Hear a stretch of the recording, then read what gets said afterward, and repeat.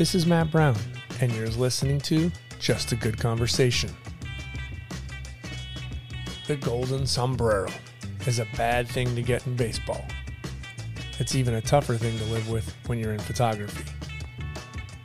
Gene Blevins lives with the fact that some of his greatest work has come up short in the Pulitzer Prize competition. 4 times Gene has been nominated for that award, and 4 times he's come up short. From the North Hollywood shootout to the Space Shuttle Columbia disaster, Gene has been in the middle of all of it and captured some of the greatest photos of our time. Because I just came back from the firestorms, unscathed. So I go to this place to, have a coffee or something like this to relax. And the waitress sort of actually got hit, and I saw her get hit, and then she spilled the thing on my arm. And I had a big blister and everything. I can't believe this. I'm in the firestorm for 3 or 4 days, unscathed, thank goodness. And I get burned from a cappuccino. Oh, God. That just, I got a free coffee out of it, so she was so apologetic. But, yeah, that was something. Yeah, it was love. That was funny. I'm host Matt Brown. Take a listen to our archives.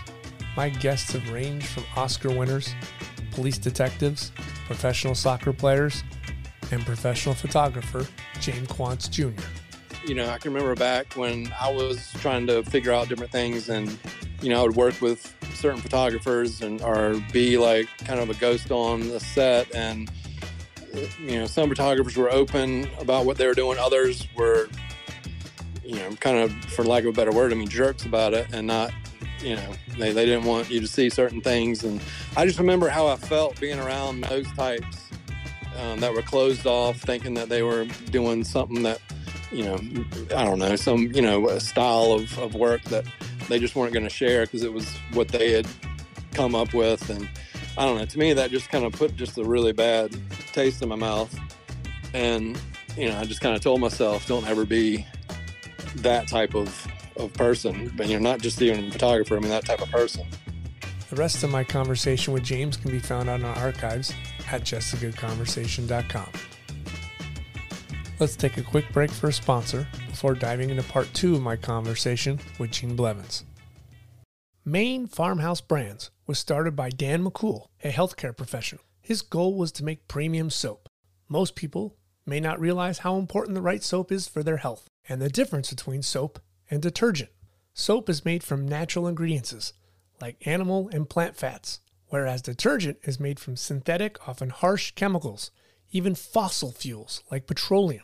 Maine Farmhouse Brands makes their own soap with natural ingredients, free from harsh chemicals. So if you want to keep your skin healthy and clean, I would recommend using Maine Farmhouse Brands soap instead of detergent.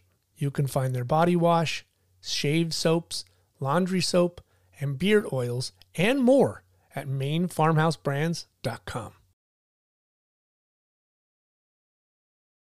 When did you start getting into launch photography? That's with one of my friends, Bill Hartenstein, photographer for Aviation Week magazine. Sort of got me into it back in it was the late 90s.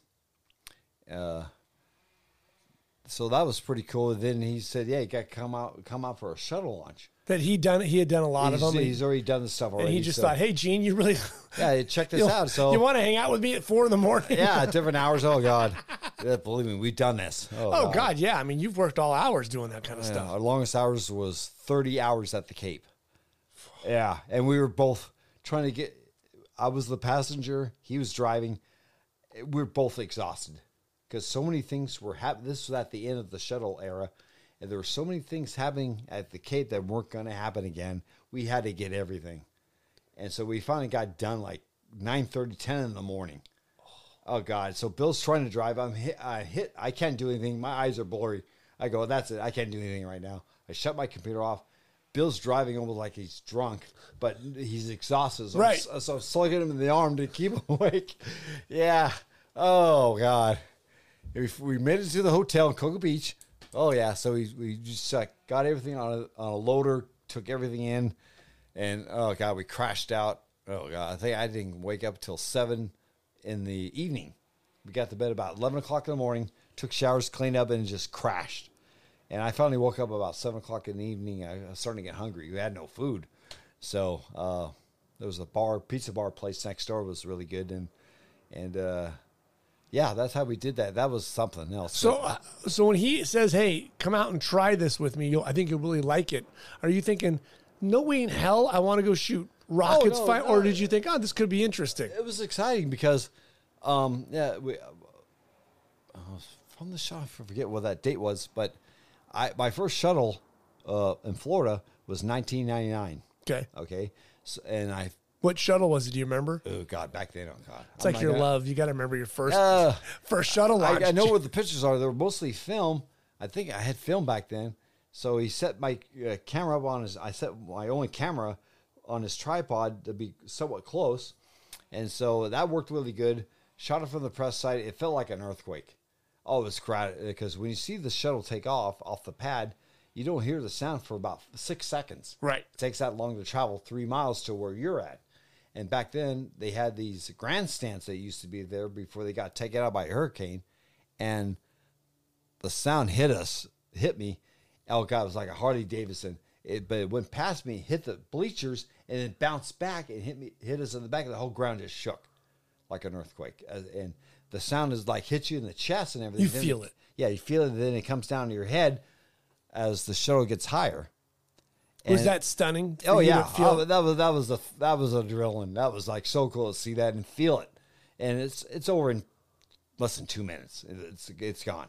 But yeah, so I started in 99, and then I started doing stuff with him up at Vandenberg, and that's how it's been kept going till now. Were you hooked after the first one? Like you're like, oh, I'm all in. This is awesome. Yeah, I was pretty hooked, but it is a little expensive to get a Florida hotel and come back. It's not quite too cheap, but back then it wasn't too bad. But so I decided, okay, I'll do a shuttle probably once a year, maybe twice a year, because they were launching them like every 3 months, and it was like no one was paying attention that much because it was just like getting boring. Like it became old hat. Yeah, same old thing like SpaceX right now. They're doing one every 10 days. So you didn't even go up to Vandenberg and shoot anything for like the Daily News. It wasn't even a thought.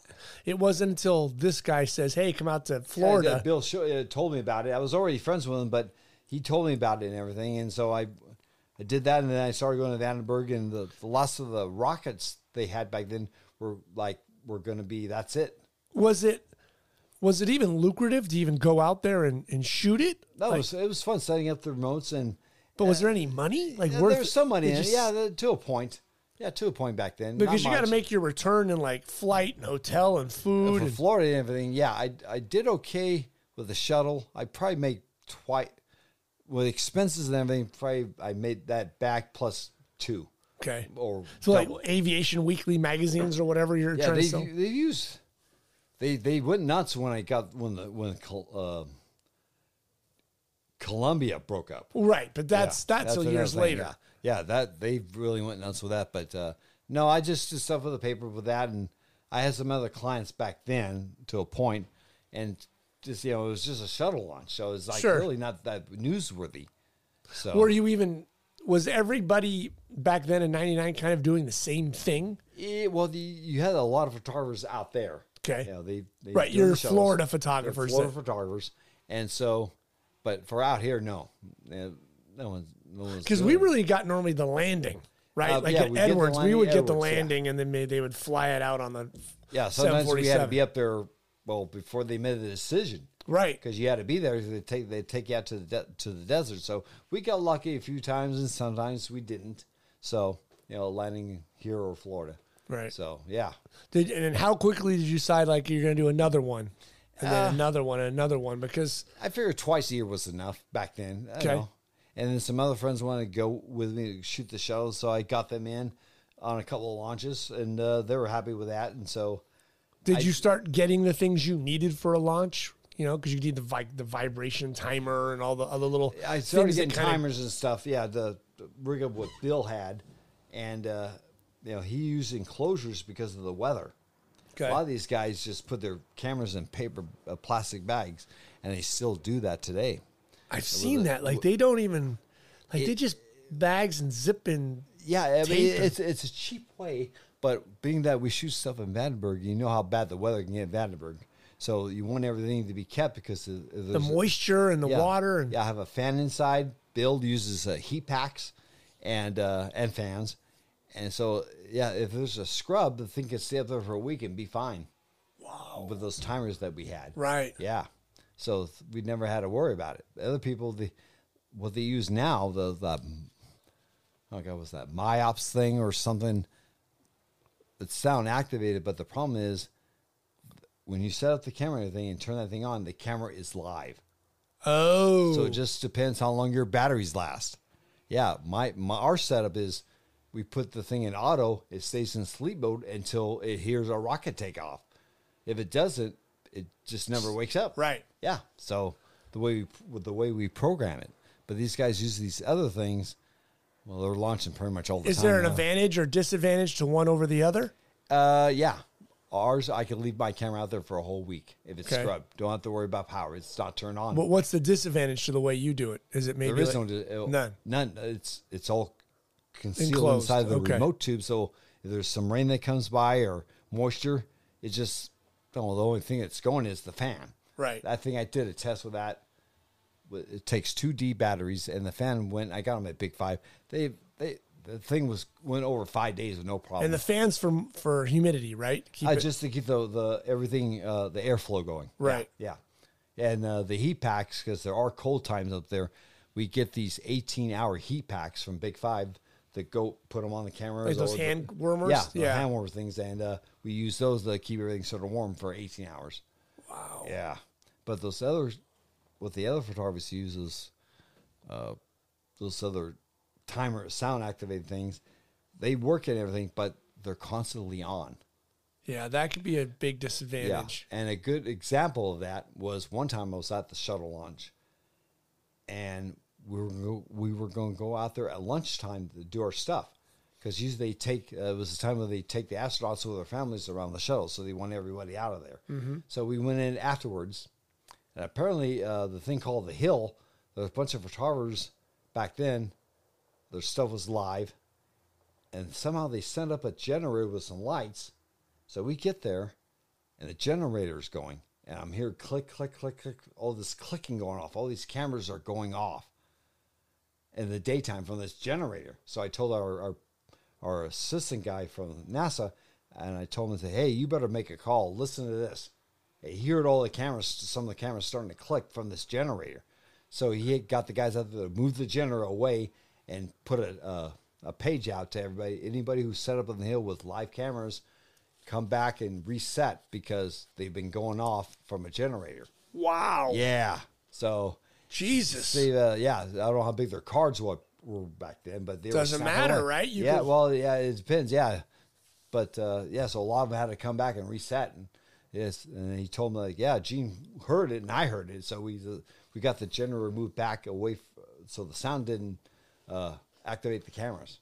So I saved a lot of people's asses that day. Yeah, you did. It'll be a lot of because there would have been a lot of pissed off people that show up with blank cards and photos already full before the shuttle. Well, right, blank with the shuttle, but full just of sitting there. Like, wait a minute, I didn't. What the hell? Yeah, what the hell happened? made this noise? Yeah, lucky we went out to lunch after the astronauts did the tour with their families. We went out afterwards, and lucky we caught this generator that was too close. They didn't know. Yeah, but lucky we caught it. So how invested are you before Columbia? Are you starting to now shoot all the kind of launches and re-entries? Well, it's really changed. It's only 4 years from the time you start to 2003 when there's the Columbia incident. Right, and then there was I think it's 2 years. It was down from there, and then the first shuttle since the accident did that, and then 2011 when it was was going to be the last 3 shuttles. So me and Bill went out there to cover the last hoist, up, lift, mount, roll out to the pad. They go up a couple of days later or whatever, and then them landing and everything like that at nighttime. That was a real challenge. So it's really interesting. Something that seems that should be so not secretive but secure, is allowing basically civilians to come on out, put cameras on these pads, and shoot. Well, it's I mean, you're credentialed. You're not like credentialed. you're not just they check everybody out, right. So. But you're not Jim and Dick just wandering No, you around. can't do that. But can't do that. No. But you are just, it's not like they said, okay, only NASA's out here, and they say AP, the LA Times, right? Getty, there's like a lot more people. and keep it to 4. Yeah, no. No, they allow all the news people there and stuff like that. Right. To I mean, set up. what's the most you've seen at a launch? For people? Yeah. Oh, geez, it had to be the last launch. Shuttle launch. The last shuttle launch. It was, I think it was a launch before that. There's a fence around the shuttle pad. Mm-hmm. We could never set up on the other side. Right. They finally allowed us to set up for the last 2 launches on the other side. Whoa. So, man, How much closer are you? Oh, probably 50 yards, about 75 yards. Jesus Christ, Yeah, Gene. you're right there in the grass, and you're setting up with a wide angle. And the shuttle's right there. And, we finally we wanted to get that close because we're further back on the outside of the fence after all these years. So they knew the thing has come to an end. Let the photographers on the grass part at a certain point. Were you worried how close you are? I mean, not really. No, it was just we had to get the weather report as like where the smoke is going to go. Yeah, right. There's all this physics involved of like Smoke. weather and smoke. So you don't want to get your shot blocked. So, but we set up on the grass. It was great, and cameras were damaged, or did they survive? No damage. No, everything was fine. The heat didn't reach out. Yeah, it takes 6 seconds to go from the pad to the towers. It's already doing 100 miles an hour. Yeah, after 6 seconds. So, man. But yeah, we got to do that. Finally, we got to set up close, get the pictures. It was great. What did you use like for the last one? Did you use your digital, obviously, wide angle? Yeah, wide angle for the close-up one. That was nice. Motor drive? Oh yeah. Set the camera to shoot 3.5. I think. No, back then they didn't have that option. It's either high or low.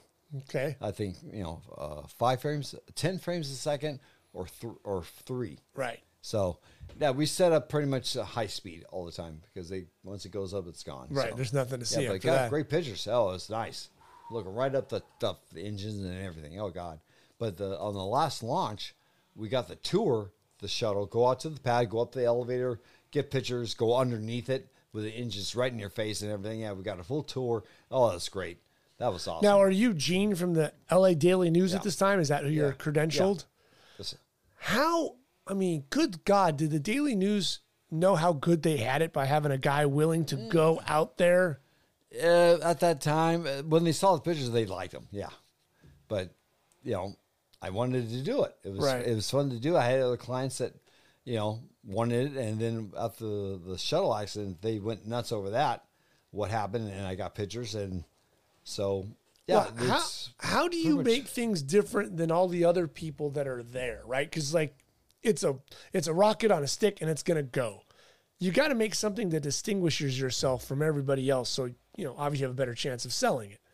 Now you have all these other things in place, like hope the remote goes off, the vibration, the sound, my battery. That's why you set up multiple cameras because, fans. Things don't work out right, either camera error or photographer error. Sure. That happened to me once there at Atlas 5 launch. Is that frustrating when you screwed up? After we went to the third remote, and none of the windows were open. That means right. And I like, okay, this is my error. What happened? So we picked up the stuff, went back, and I was a day off on the timers. Oh no! I didn't notice it. Yeah, so I got nothing on the Atlas 5. You have like June 6th and it's the 17th or something. No, it's just I was a day ahead of time. Oh, so the things didn't open up till tomorrow. Yeah. They didn't go off on that day. Yeah, that was like... That's a punch in the gut. Okay, when I saw the first remote, the window was open. Okay, maybe it didn't fire. When I saw the second one didn't open, I'm like, oh boy. And when we got to the third, I'm like, okay, I screwed up. So I knew it was my mistake. And I was a day off on the timers. And so that's why you got to do these things. I always do it right here by myself, slowly, make sure everything's going to get the day right. Don't have to worry about the date, but just the day right, the time, AM or PM, and make sure you got the extra space on the window, depending on what it is. Yeah, right. It takes some time on that. So how are you thinking? Like, what's your process to be like, okay, Gene's got to make this best photo to beat out these other people? Well, it depends what it is. Okay. What I did that no one did on the last day of the shuttle, it was crowded there at the press site. I'm sure it was a goddamn circus. I saw this. So what I did is I set up a camera halfway at the press site, aiming at all the photographers. Okay. To have us shoot them and get them all doing their jobs. And so I did that. No one else did it. So I said, it was they all love the photograph. All the photographers there looking up, and everything the last time. And no, they loved it. They loved it. I was the only one that did that. Getting all the photographers. Yeah. Doing their response, them shooting. Yeah, shooting the shuttle. So yeah, that was pretty cool. Do you like that fact that you were able to think outside the box when everybody else? I always try to think outside the box. I always like that when I set up for Vandenberg, the beginning days, I always like to try to do a trick shot, I call it. And so, okay, what can we do to make this different, something different or whatever? Mm-hmm. So I remember one time I had a Delta II rocket I had a photograph, so I wanted something different. So we had the remotes out at the rocket pad. So I went the day of the launch, the night of the launch, I decided to go to the front gate where I could see Vandenberg, the sign. I did this twice now. This is the second time I did, where I got a streak shot going behind the sign and making a left turn. It just worked. I had to work with these floodlights. Oh, God, that was a bitch. But I made it work. Did time exposures to check it, and it came out great. Yeah, because their exposures are probably, those floodlights, on the sign. Yeah, you got to get them hot enough because people don't realize a launch is very hot in the exposure. It's very bright. Yeah, you don't want to be too overexposed. So, yeah. Or not that much, but if you're overexposed, you're screwed. If you're under, you can play with it a little bit. These days, it's gotten better. But yeah, so I did that twice, a daytime and a nighttime, where I got the last of the Titan IV rocket launches at the south gate. So you can see the tip of the rocket over the sign behind the mountain. It's like, oh, this is great. Get the sign, get the rocket going up between the palm trees. Oh yeah. So I shot from out there. It worked out great. Got the rocket going up, the Vandenberg sign, everything. Yeah, it was beautiful. That's cool. Yeah, really nice. Yeah, so I did the same thing with this one at nighttime, and it just went under my frame. That was in the frame. I had like a half an inch left of space, but it worked. I think it was last of the deltas going off. Jesus. So yeah, so that worked out really good. So walk me through that Columbia incident. That's crazy. I remember when I heard that, and I thought, damn it. This guy's done enough crazy shit, and he's doing this too. Like you actually captured. Well, it was supposed to be an artistic shot, right? Yeah, this is. So walk me through that day again. Basically, what's Gene thinking? It involves Bill too. When I came over to Bill, and again, it's another February. Yeah. Why do all your major incidents happen in the shortest month of the year? I didn't know. Really? Yeah, there are. February 1st, 2003. Yeah. The way that one got started. Or Bill's shop, and he told me I think he just came back from the shuttle launch. I think he went to it, but he found out that, okay, we got the shuttle coming in for the first time in 6 to 7 years, crossing California, leaving a plasma trail like a meteor over the California, heading from northwest going east. Mm-hmm. I'm like, really? Yeah, he showed me a few clips from Texas. Okay. I'm like, okay. So I go, we got to get something in the foreground. But how about the woolly mammoth of the mammoth? He goes, no, we got to be more south. He remembered some place up there with these radar dishes. And so he found, and the internet was just getting started too. It was just starting, but right. It was sort of there. And so especially with mapping and stuff like that. Yeah. So Bill, he sort of looked it up and he found the name of the place. And they showed the dishes with the Sierra Mountains behind them, Owens Valley Observatory. Yeah, I go, that's the picture. He goes, what? He goes, the shuttle coming across over these dishes, will it work? And he sort of calculates, he says, yeah, it's going to be between the North Star and the mountains. It's going to come right between them. I go, that's the picture. We got to find. We're trying to find. So we try to find out. Yeah. Who's operating the place, and so we finally found out.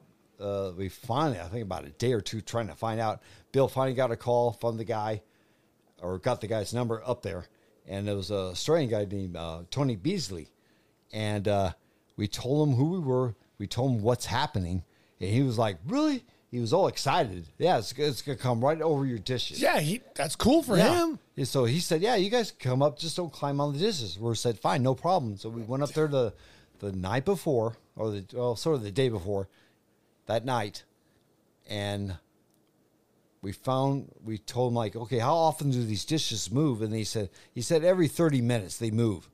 So, and they were in a good position where they were. Are they going to be at this position tomorrow morning at, I think it was 4 or 5 in the morning? And he said, yeah, they should be that way. Very little movement. And I'm like, okay, great. So what Bill calculated was the night shot this night is going to be the same lighting as it's going to be when the sun's coming up from the east, when the shuttle comes across. So we did some testing.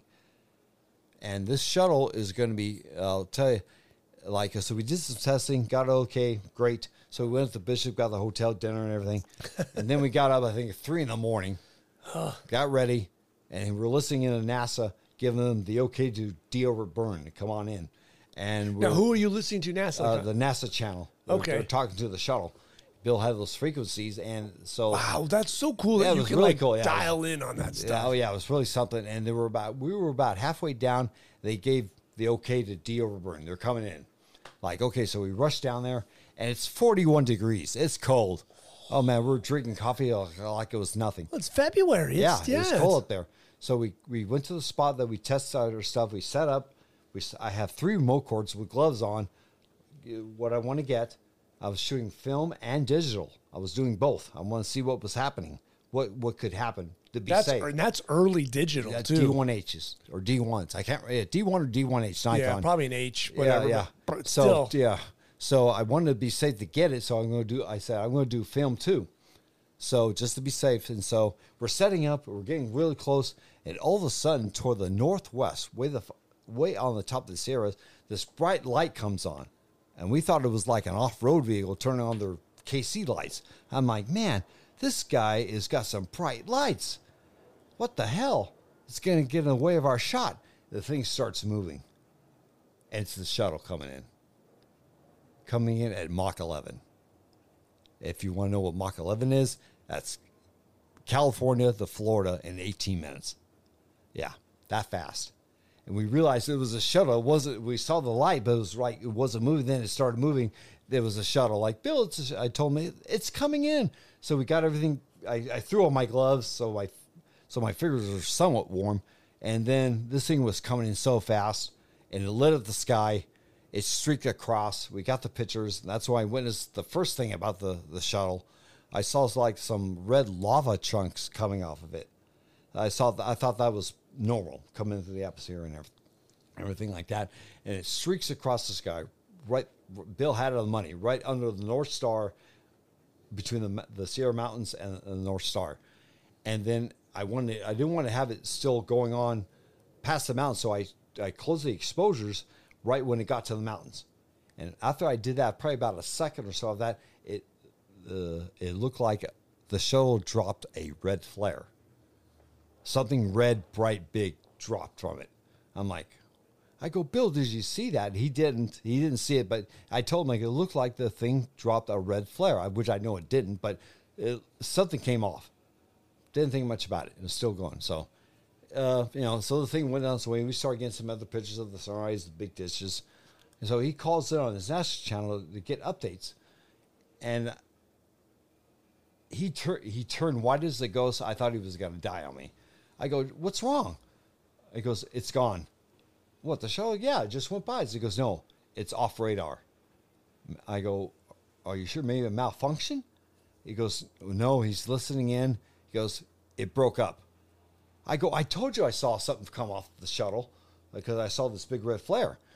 And I thought he was going to pass out and die on me. He was just turning white. He goes, yeah, they lost our radar. We're getting reports. It's breaking up over Texas and Louisiana. in that area because that's the way it was going.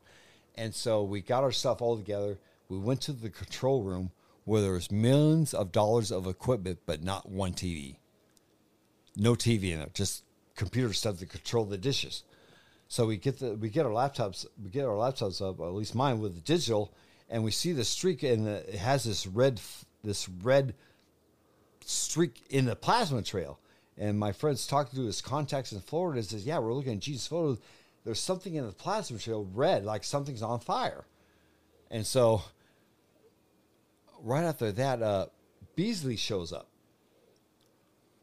And he says, "Oh, guys, that was something." I watched the thing come like right over me because where we were is 40 miles to the north, 80 miles up. That's where it was. And so Beasley comes by and says, "Oh, guys, that was awesome. You sure you that was really incredible." And go, "Yeah, it was incredible before it broke up." And he didn't know about it.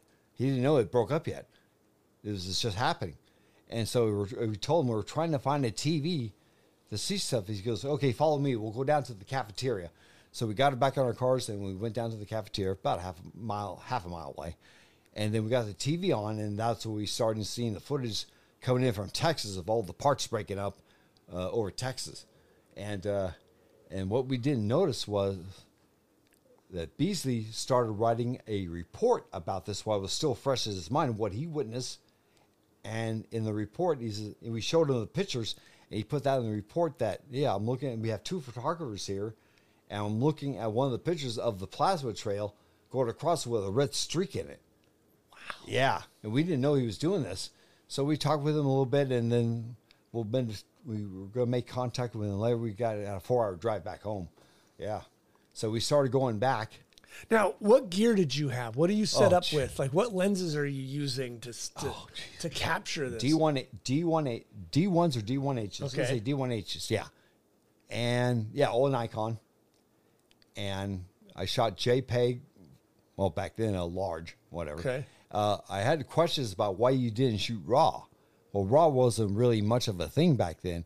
If I shot RAW, we would have to go to Nikon and get a special program to open those pictures. Right, yeah. Yeah, back then. Yeah, to get NX something, yeah. Yeah, that whatever it was, I go, I'm not going to deal with that. Adobe did not open up their RAWs at that time. Yeah, not really.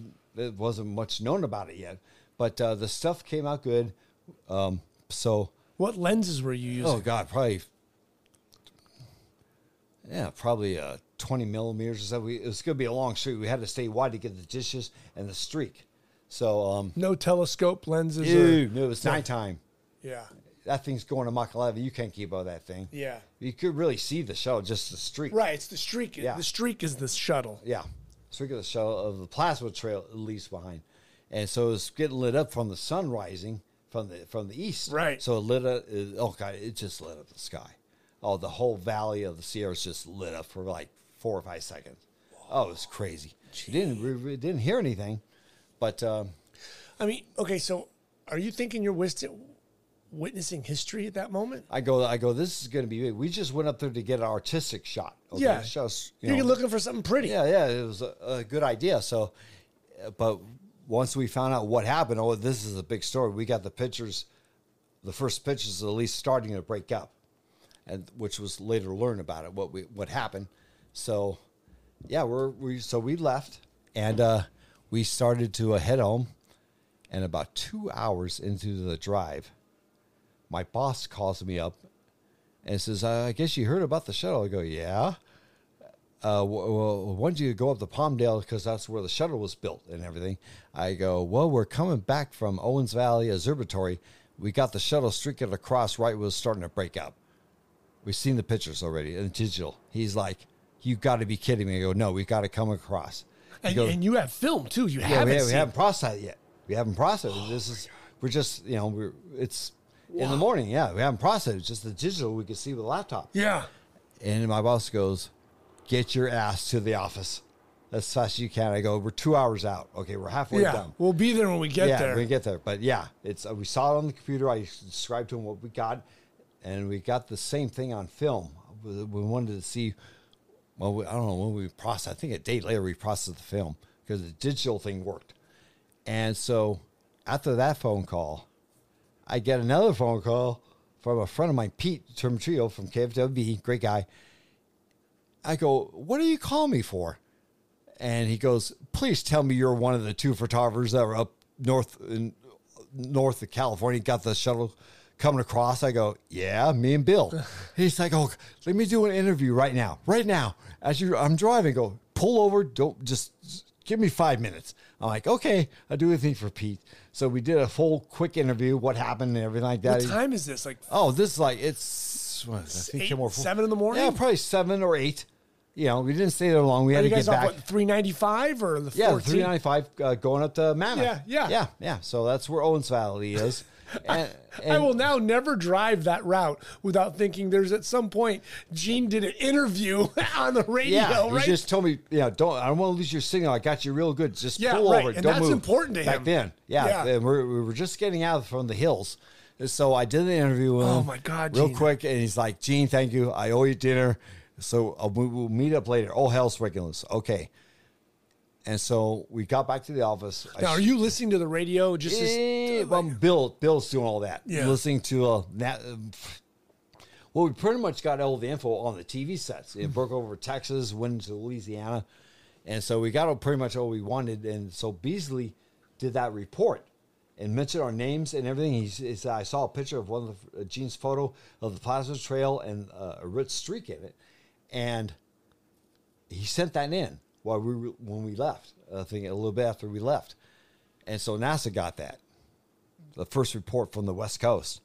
And they were just like, wow, pictures. They got pictures. So I got back to the office. We finally got back to the office. Bill came with me, and he wanted to see the pictures. I told him I got film. I think we processed. We processed it there. Okay. I think we did, but anyway. The plasma trail with the red streak, that was incredible. But what the film got was the streak going across, but it looks like there's a little bright spot in the streak. Like, what is that? Something, a little flare up. A little flare up, yeah. So we try to enlarge it, make a different kind of a print, we have the scanners, so we're doing everything by computer, trying to see what this bright point is. We're able to burn it down, and it looks like it's a backfire out of a tailpipe. It looks like fire coming out like out of a tailpipe. Sure. Yeah, this little bright spot just passing the North Star when that thing showed up. So, so that worked out really good.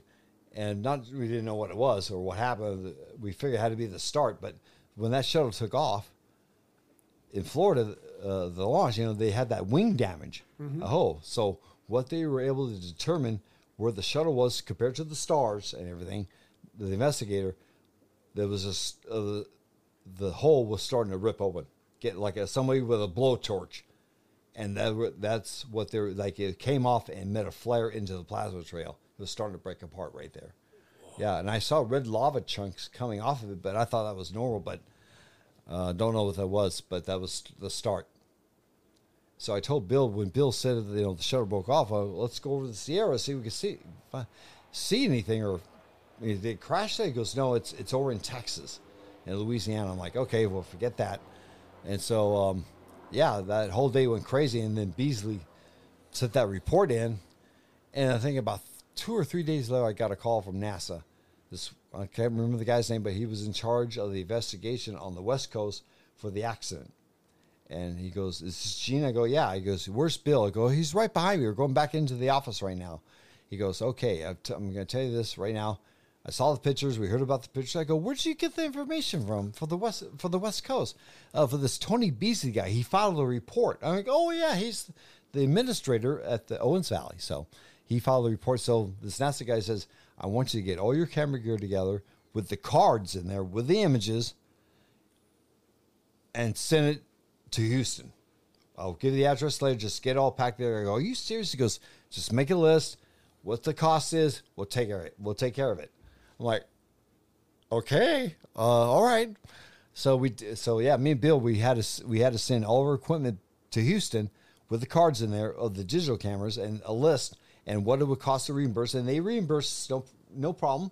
And it just went from there. I got those pictures with me if you want to see them. But I mean, NASA just basically bought your gear, right? yeah, they bought all our gear. The gear that we used to photograph the shuttle, streaking across. So that was like 3 or 4 cameras of mine, the lenses, the cards. They wanted I think they took the remote cartridges, just put in everything. And from those pictures, they were able to determine when it started breaking up by the stars and everything on our photographs. And they want the camera because that was on the sensor. They want to make sure the lenses don't have any weird, nothing's been a little bit. Just put in that image. So I said, no problem. You'll get the image on the digital. I shot film too, so I send them. They I think they took that negative or not. I had to send a negative to them. They sent it back. The negative is in a stockpile somewhere. But so all that stuff's in Houston. So they were able to determine where the shuttle was by the stars, where it started burning up, everything until they found the black box. What did that cost them? How much was that gear? I got a check for about $11,000. I think Bill got about 8 or 9. Then you got to go to Sammy's or wherever and buy new gear. Or what's a Woodland Hills camera back in the day? Woodland Hills camera. That's good old Scott there. He did. Yes. He worked. I told him what happened, and Scott, hook me up, baby. Hook me up. I can't get my gear back. This is what happened. He's like, oh my God. He's was like, any of it new gear, old gear? All new gear. No. That you were using, was it? It was all new. Because, you might as well try to upgrade at that point. Yeah, it was upgrade. So I upgraded to Canon at that time. So you switched? I switched. Was that something you wanted to do? You just couldn't financially come up with $11,000? Yeah, I got $11,000, but Canon had a better camera. Got a better camera at that time. Yeah. And so let's go with Canon. I've gone back and forth. Oh, yeah. Well, as every photographer has. It's depending where you're shooting. Yeah. And so I did that. I think after everything was replaced, I went about $100 left. I was trying to save money, Did you sell those photos, though, and make any money? Oh, yeah. They went ever. They used the photograph and everything for the final report of the shuttle thing. Yeah, the thing going across. You seen the photo, right? No. Yeah, 20 years ago. Okay. Is that, those are two, between the Hollywood Shootout and that shuttle, those are events a person should get, right? Not the same person should get, right? It would be like Nicky getting the Pulitzer like he did in 1974, and then 20 years later, he gets the same kind of Pulitzer. That's unbelievable to be in that two places at the same time like that. Have you thought of it that way? Because when I was researching, it's just being there at the right place at the right time. Me and Bill were just going up the Owens Valley to get the shuttle come across, be a great streak shot, and look what happened. But you could have told Bill I'm taking the night off. Well, we didn't know what happened until he got on the phone and turned white. I thought he was going to die on me. Yeah. So you could have left Bill up there dead, for God's sake. The man probably almost did have a small heart attack. I thought he was. The look on his face, I'm like, okay, something happened. And then when he told me, his heart must have stopped and he must have sunk. Yeah. Oh yeah, it did. So he got his color back, and we went to the control room, and then the rest was history. So how easy is it to, or how difficult is it to cover a launch after? Covering that one. Was there kind of a weirdness for you? Well, we were down for 2 years after that. Yeah, things did shut down. Investigation and everything, yeah. No, it doesn't really bother me. It was great to see it get back in the swing of things. So, yeah, I went out there for the first launch, got the landing. I did that. Okay, that was sort of newsworthy, of course. And after that, it was I did it a couple of times until 2011 when the last three launches. The last three was coming to an end, so I covered all that. Yeah. So. Yeah, that became interesting old hat, because I remember as a kid, you probably remember this well, it was super awesome to watch those early shuttle launches. They would be at the crack of dawn. My dad would get us up. We'd be half awake, and he's like, you got to watch this. This is unbelievable. My dad woke me up for the Apollo moon landing. Right. Yeah, I think it was 5 a.m. or something, and he's like, you got to watch this. This is history. But in the 90s, it became it came like SpaceX now. It's becoming boring. A shuttle launch, whatever. Yeah. So, But not until tragedy, and then as it ended, did people get interested in it again. Yeah. So everything got after Challenger, I mean, I wasn't shooting back then. 87, sure. Yeah, so I just got out of high school, and I mean, I was shooting, but not that. But waking up to that and seeing what happened, and then I did the first landing after Challenger. It was up at Edwards. Mm-hmm. Oh God, what a scene out there! The way they set up stuff for us. I stopped at the back of my convertible. We're listening to the on the scanners. They gave the deal burn. They're coming in Edwards, and it was something to see. They had a scaffolding up there. I think AP was up there, Reuters was up there, and somebody else. Those guys shot the shuttle, come in, bang, bang. I sort of watched them after it landed. They put everything in those bags, those photo bags. They dropped it down below to somebody to catch them. They got in their car and they split back to L.A. I saw that. I'm like, oh, those guys are going to get ahead of everybody. Yep. So I'm like, yeah, they got out of there. I think once the parachute came out. Deploy, The deploy parachute, they got the film in the bags. They dropped it. Those guys. Drop it, go. Got it out of there. I thought that was pretty cool back then. Yeah. But, that was high speed. That was high speed back then. Yeah, it was all film. So, that was that was pretty cool. It was like 2 or 3 drivers take off and go. Yeah. Yeah, I'm like, oh, well, I didn't have to worry about that. It was early in the morning anyway or something like that. So we got the pictures landing. That was the first one. And then I really didn't do much until Columbia. Tell me about how things have improved for you, because I'm fascinated about the shuttle stuff, the launches. My dad was in aerospace, and so when I knew I was going to have you on, I was like, oh, I gotta have him walk me through this process. How has it changed from your first couple ones to now, with like the gear you use and the cameras and the remotes and what you're putting together and making? The remotes and the timers are pretty much have been the same till they got ripped off. Okay. So but those are pretty bulletproof, right? Yeah, you got to be careful. It's like a heart. All right. That thing, I kept those things in special bags for protection. Who makes them? They're not around anymore. Well, who made them? Bill had a friend who was a MacGyver guy for the Hollywood studios. They would come to him. He worked down south. These the Hollywood studio guys would come to this guy and say, hey, we need this to do that. Whatever, I don't know, electronic officer, whatever. Right. So he would do that. He'd make things for them to do certain things.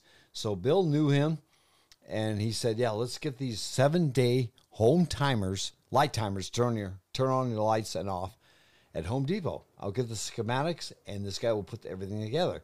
And he did. For our timer, to put the camera in, the microphone, and for the door open and everything, they work great. Wow. Yeah, so this guy did it till he finally his hands were shaking too. He's getting too old. He couldn't do it anymore. And then we found one guy up in Utah that did it, could do it.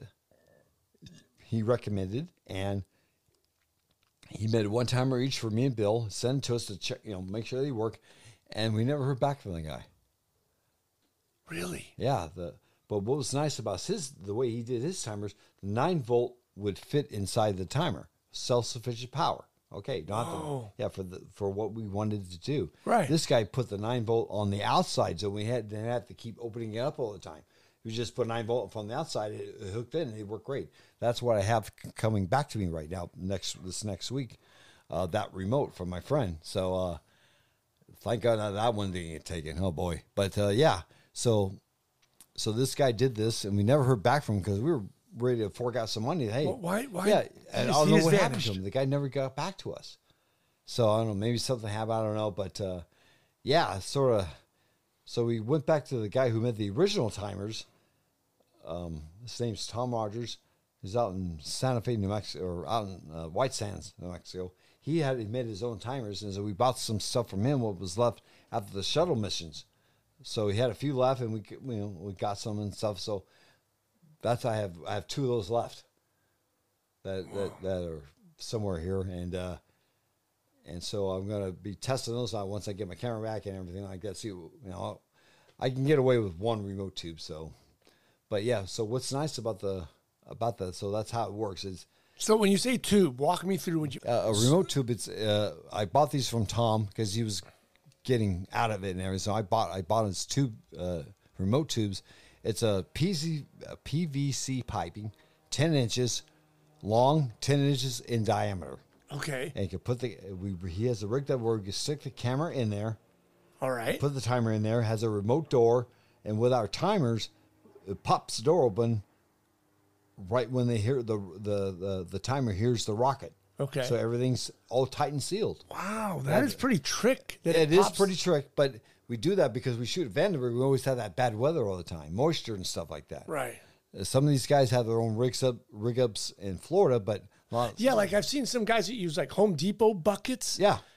Doors pop Yeah, open and that's then door closes and Yeah, so I'm going to sort of go to that to update my stuff. It's like it's 25 years old. So, like I said, all the stuff that was taken, it's old, but it's right. But it unreplaceable. worked. But yeah, It works. So now it's time to update. Okay, so I got one tube left. It's out there in the garage. So I can get away with the one position that we have now below the SpaceX pad. So I can, with the right my camera 18-200 lens, Canon 7D Mark II, I can be wide enough down below to where I can get the launch and the booster coming back in one photo. whoa. Yeah, I can get both right there. Yeah, in the spot that we got just not too long ago, we got the spot below that.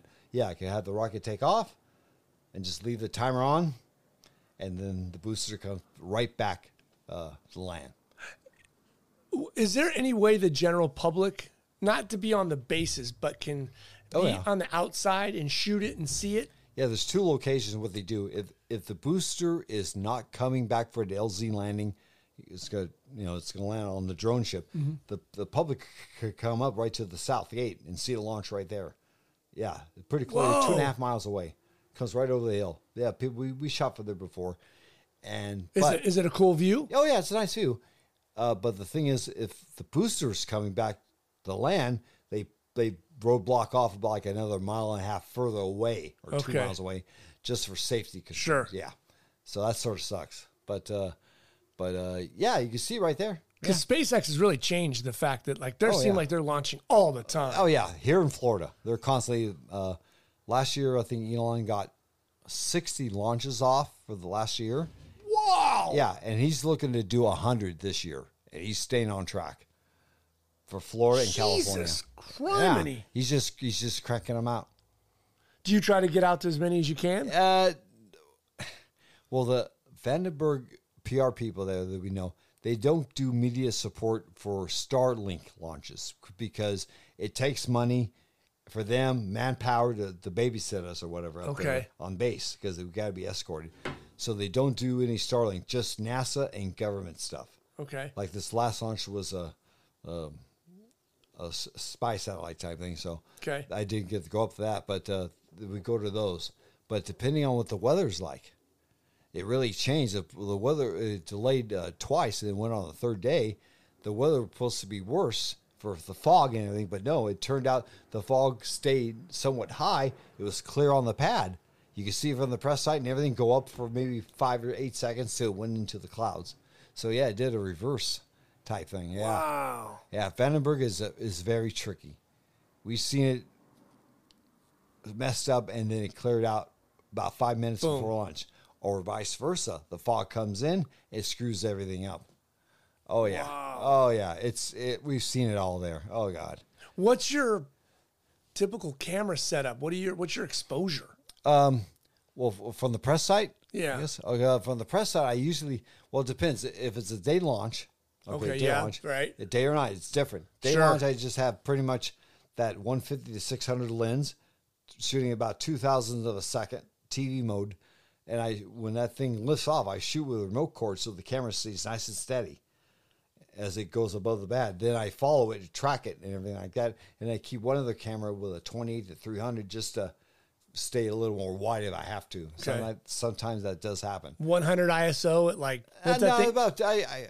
I set my cameras actually in auto ISO. Right, because it's got to do this massive fluctuation because of the brightness, right? Yeah, so that's always worked for me.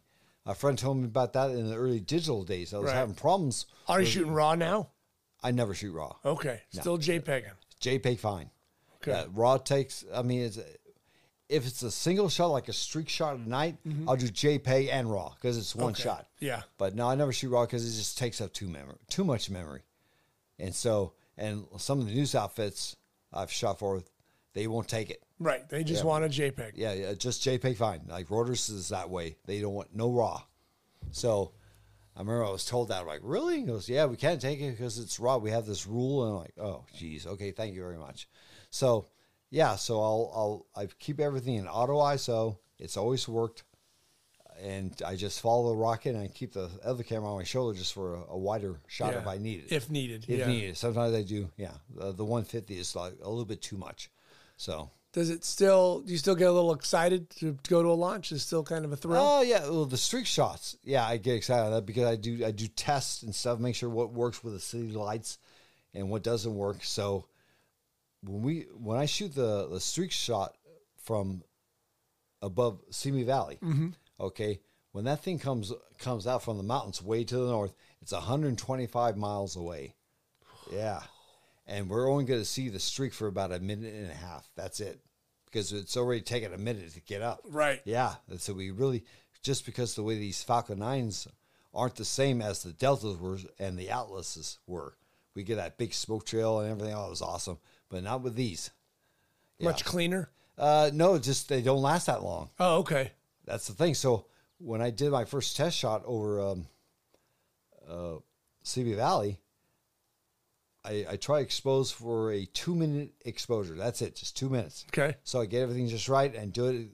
The last one came out pretty good, so it was just right. The rocket pretty much fizzes out till it gets the second stage ignite, but it's too much of a distance from where it stops on the first stage where the second stage. There's just too much of a gap. It's too wide. Oh man. Yeah, it's just too wide. So one time I want to try the shot again. Because one shot I thought it might have been hoaxed. So down in Santa Monica, get it coming over the hill, over the roller coaster and everything. So especially if it's going, I was aiming one way because of this photo, and I think at 12 o'clock, and the thing came out at 2 o'clock. I go, what the hell is this thing coming out here? And I'm wondering if this photo. I was using this photograph to sort of line up the shot. Yeah. This is where the sky was. Okay, lined it up. So anyway, it didn't work out right. So Jesus, that's weird. Yeah, really weird. So next time, I'm going to set up a couple of cameras because when the first stage came down to the drone ship, you could totally see it from the south over behind San Pedro coming down over this now. Right. Oh man, it was I didn't have anything set up for that. I'm like, oh, that's what's totally cool. So next time, I'm gonna have one camera aiming that way. I'll have the other one aiming south, and hit the cord when the thing starts coming down because they're right behind these homes on a hill. Yeah, that way must be down in Mexico. But you could see it that far. It was a clear night.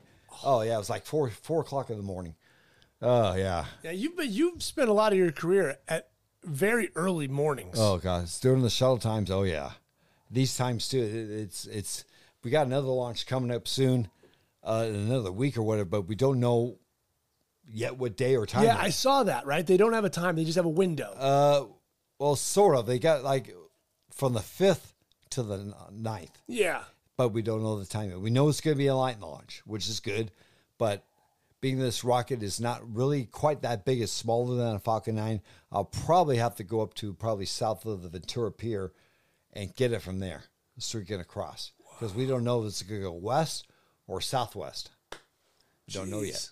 So I want to be ready to be closer. So you got to have two just to kind of... Not two, but it's just, being as it's a smaller rocket, being closer, like south of the Ventura Pier, it's a lot better. You're halfway there.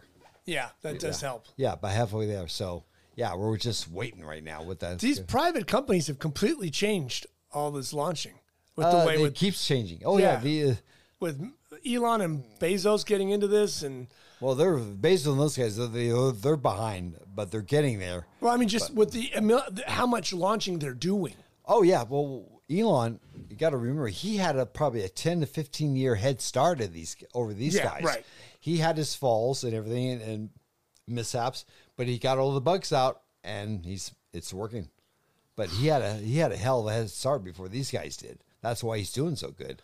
Does SpaceX have their own photographer, like someone know who's like, hey, there's Bill, and he's Yeah, they got their own photographers in Florida, and they got their own in Oh, they Out got here in fuel, LA? up in California. Yeah, here in LA. El Segundo. Do you rub elbows a lot with Hawthorne, them and know who they whatever. are? And like, hey, they're. We never see them. Oh, really? Yeah, because they're on base. We're on the outside of the fence. So, yeah. Even at Vandenberg, you're still on the outside. You can't. Yeah, we're on the outside, but we got a hill shot that we see the pad right there. It's perfect for the launch and the landing. And we got this spot on the bottom where we get the rocket and the landing too for that angle. Now, can you stay there or do you have to leave? No, we said that's what we set up our cameras. We have to leave. So we have 2 hours or so to set up everything. Okay. And then we escort it off the base. And so you're on the base with the gear, but you physically have to leave. Yeah. We go to the press site. Okay. I think it's about 4 miles away. So I got to come to a launch with you. Yeah, God, that sounds like so much fun. Yeah, it's sort of everything doesn't, everything goes right. Of course, yeah. 50% of the time something's going wrong. Like this last one, it scrubbed for 2 days and it went on the third day.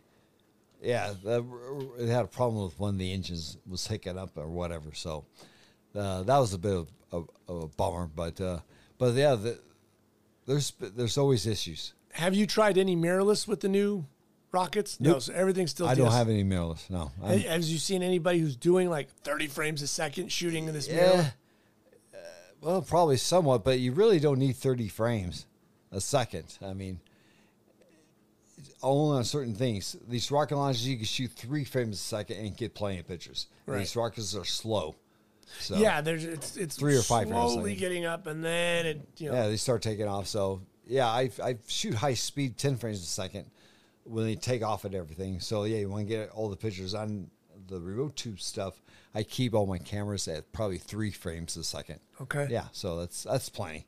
Just in case something gets locked open and doesn't fill the card. Right. Yeah. And see, that's the thing. Everybody probably thinks more frames is better. Well, depending but what it is. not really. Yeah. No, not really. Yeah. Yes and no. So it just depends when it is. When we used to be able to shoot the Minuteman III missiles out of the missile silos, all those things are hauling ass. So, yeah, as soon as we see the smoke, we just hit the motor. Just hit the motor drive. Hit the motor drive. It's going to come out of there really fast.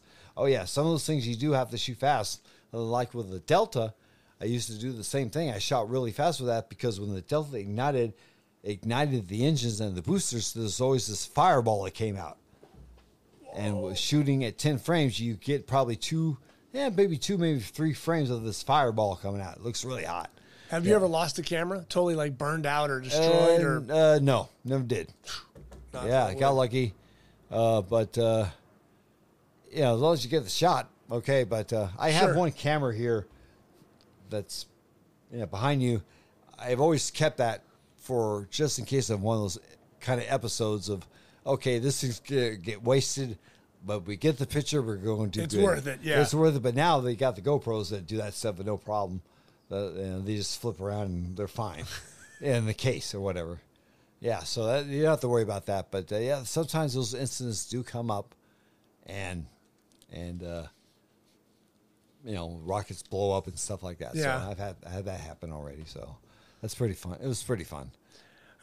It's interesting you've had this rocket career. Tell me about how you got into boxing, photographing boxing. Oh, boxing! I've been doing that since I started in the mid 2000s. Yeah, April 2000. But it's like an interesting pivot. Like, I'm also going to dive into. Well, that's when the digital cameras came in, the D1H or D1 or whatever. Because I shot a boxing match before with film. It was a pain in the ass. Oh God! Oh, it was a pain in the ass. I go, okay, I'm waiting for the digital to come out. That's it. So it finally came out. I got my first digital camera.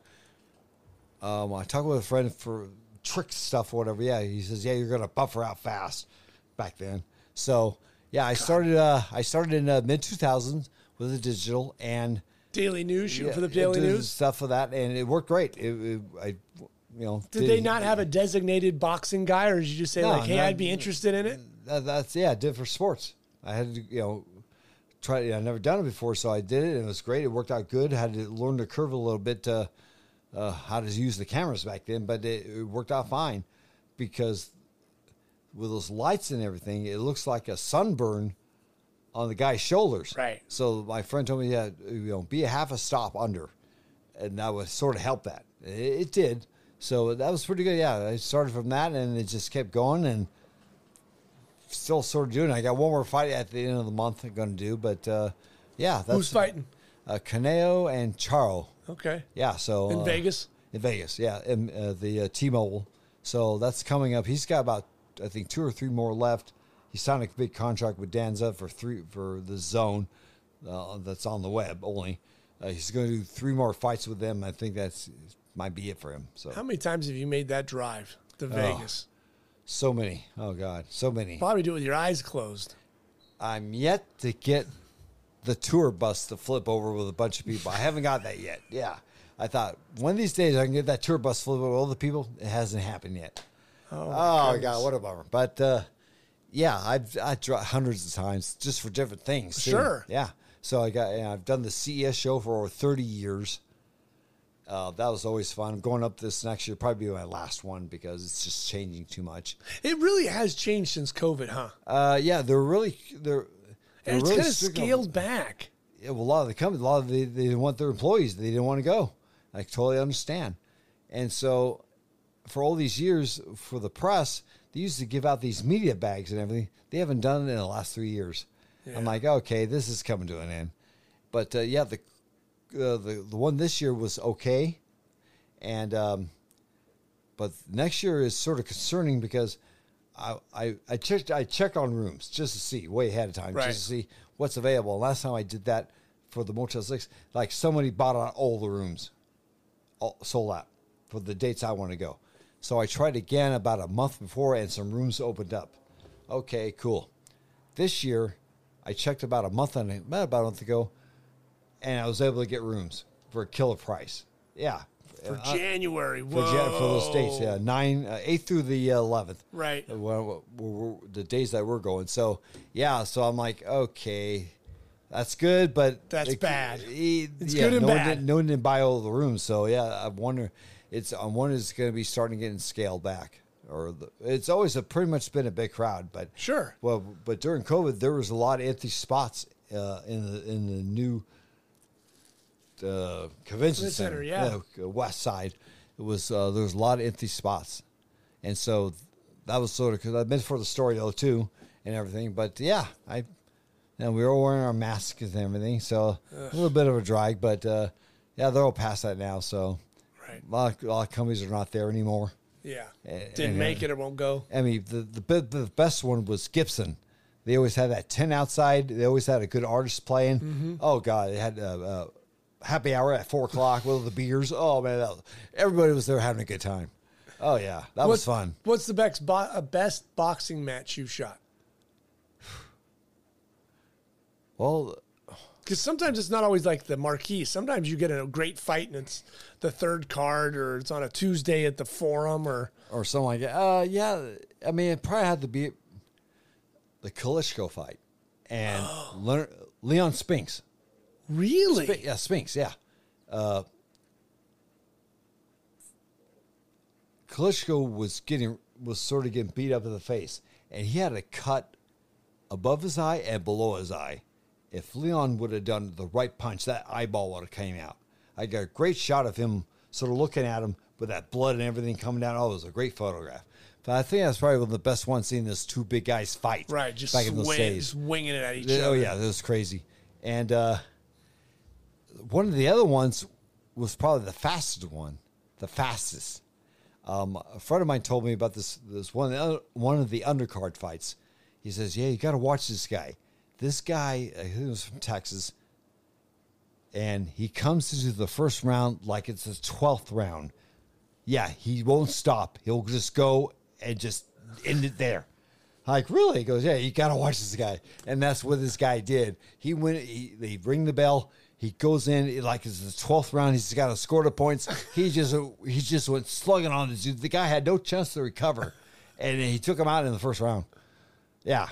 Whoa. Yeah, the crowd went nuts. This guy was like the new Mike Tyson or whatever. But he was a small guy. But he went in he just goes in full bore slugging. I never saw him completely overwhelmed the guy. Oh yeah, crazy guy. I mean, it was incredible. That was the fastest one I ever saw. Wow. Yeah, one round. Yeah, wow. Even faster too. I've seen other guys get knocked out in the first round, but this This guy just came in slugging, and the other boxers just couldn't keep up with it. Just couldn't keep up, and just punched him until he hit the ground.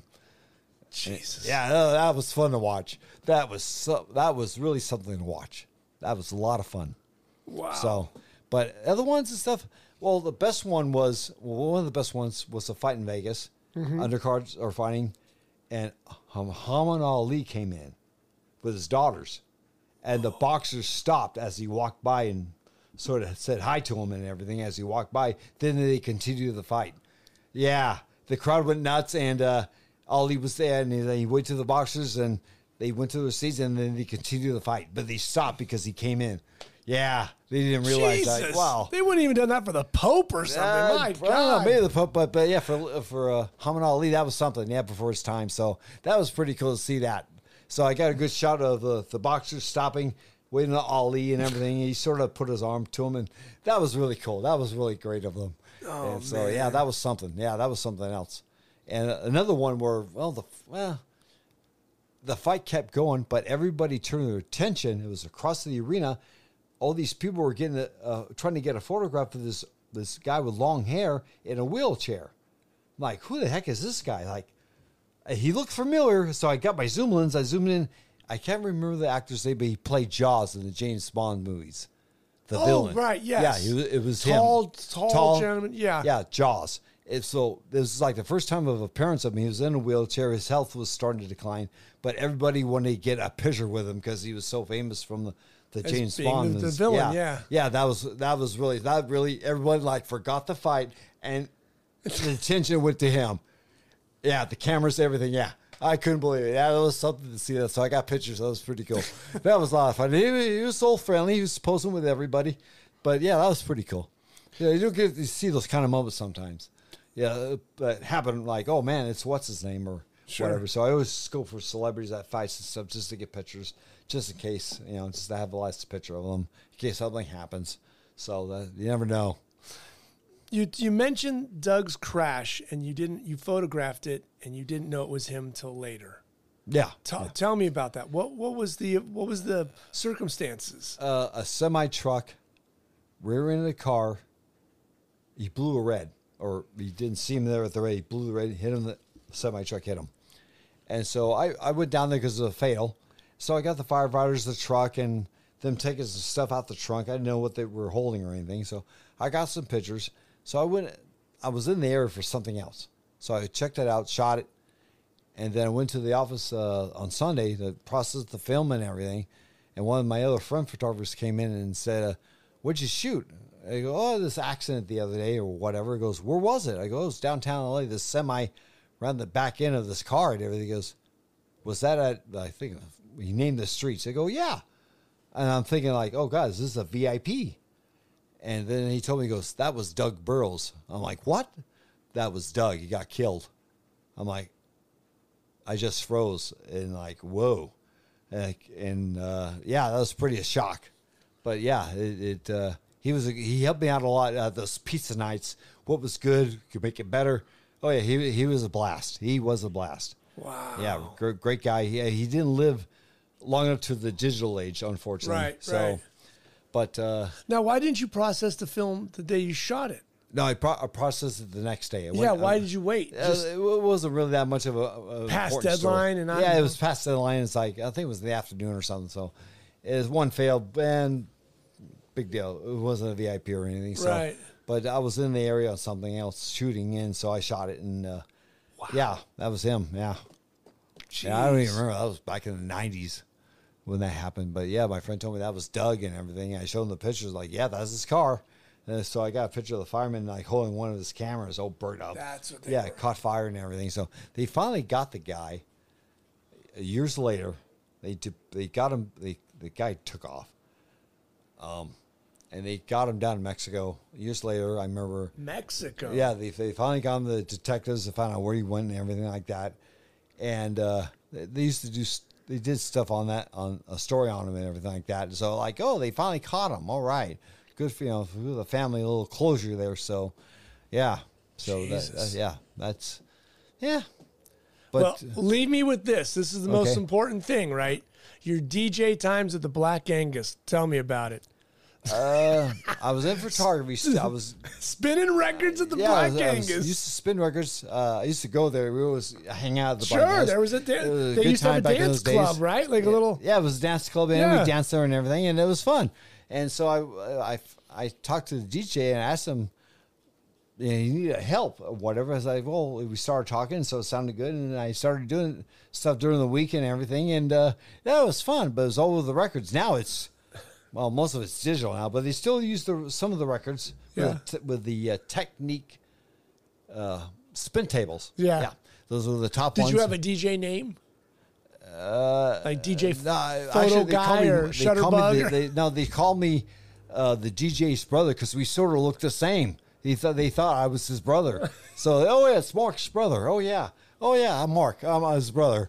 But no nicknames or anything like that. But it was a lot of fun. Made some okay money, But I still did photography stuff back then. Still went to fires and everything. Still building up the career. But it was a fun thing. I did that for about 2 years maybe, until we had that shooting out front. I covered that, and that's when everything changed and everything. Of course, there was a shooting out front, and you covered it. Yeah, I went there. I was already done doing that, but I got pictures, and after that, everything just started to change, and they got rid of the dance stuff, and that was it. Are there even Black The next door place was Bobby McGee's. Yes, Bobby McGee's. I stayed there. Oh, that place was great. Oh, those Tuesday $2 drink nights. Oh God, those were awesome. Oh yeah, that was awesome. So the Black Angus went out. The bicycle club was the other one on the other side before the hotel came in. So that was always fun to just hang around and drink with friends and stuff. And Bob McGee's was fun. So they got rid of the dancing and everything. And, I don't know. I think it's a GB Breweries now. Yeah, Brewers or whatever. So bicycle club is gone. That's a hotel now. I think the Black Angus is still there as a restaurant, though. Oh, man. Yeah, those were the days. Those was fun. The 80s, baby, with DJs and dance clubs and $2 beers on a Tuesday. Oh, God, yeah. Even up in Laughlin was the same way. The $2 drinks up there. Oh, boy, at the Losers Lounge. The Losers Lounge. Now, you ever been there? No. I hope it's still the same. The reason why I always went to the Losers Lounge when we met at the Laughlin, because it was all rock and roll and stuff like that, but they had pictures all inside the bar, the dance club, of losers through life. Something bad happened to them.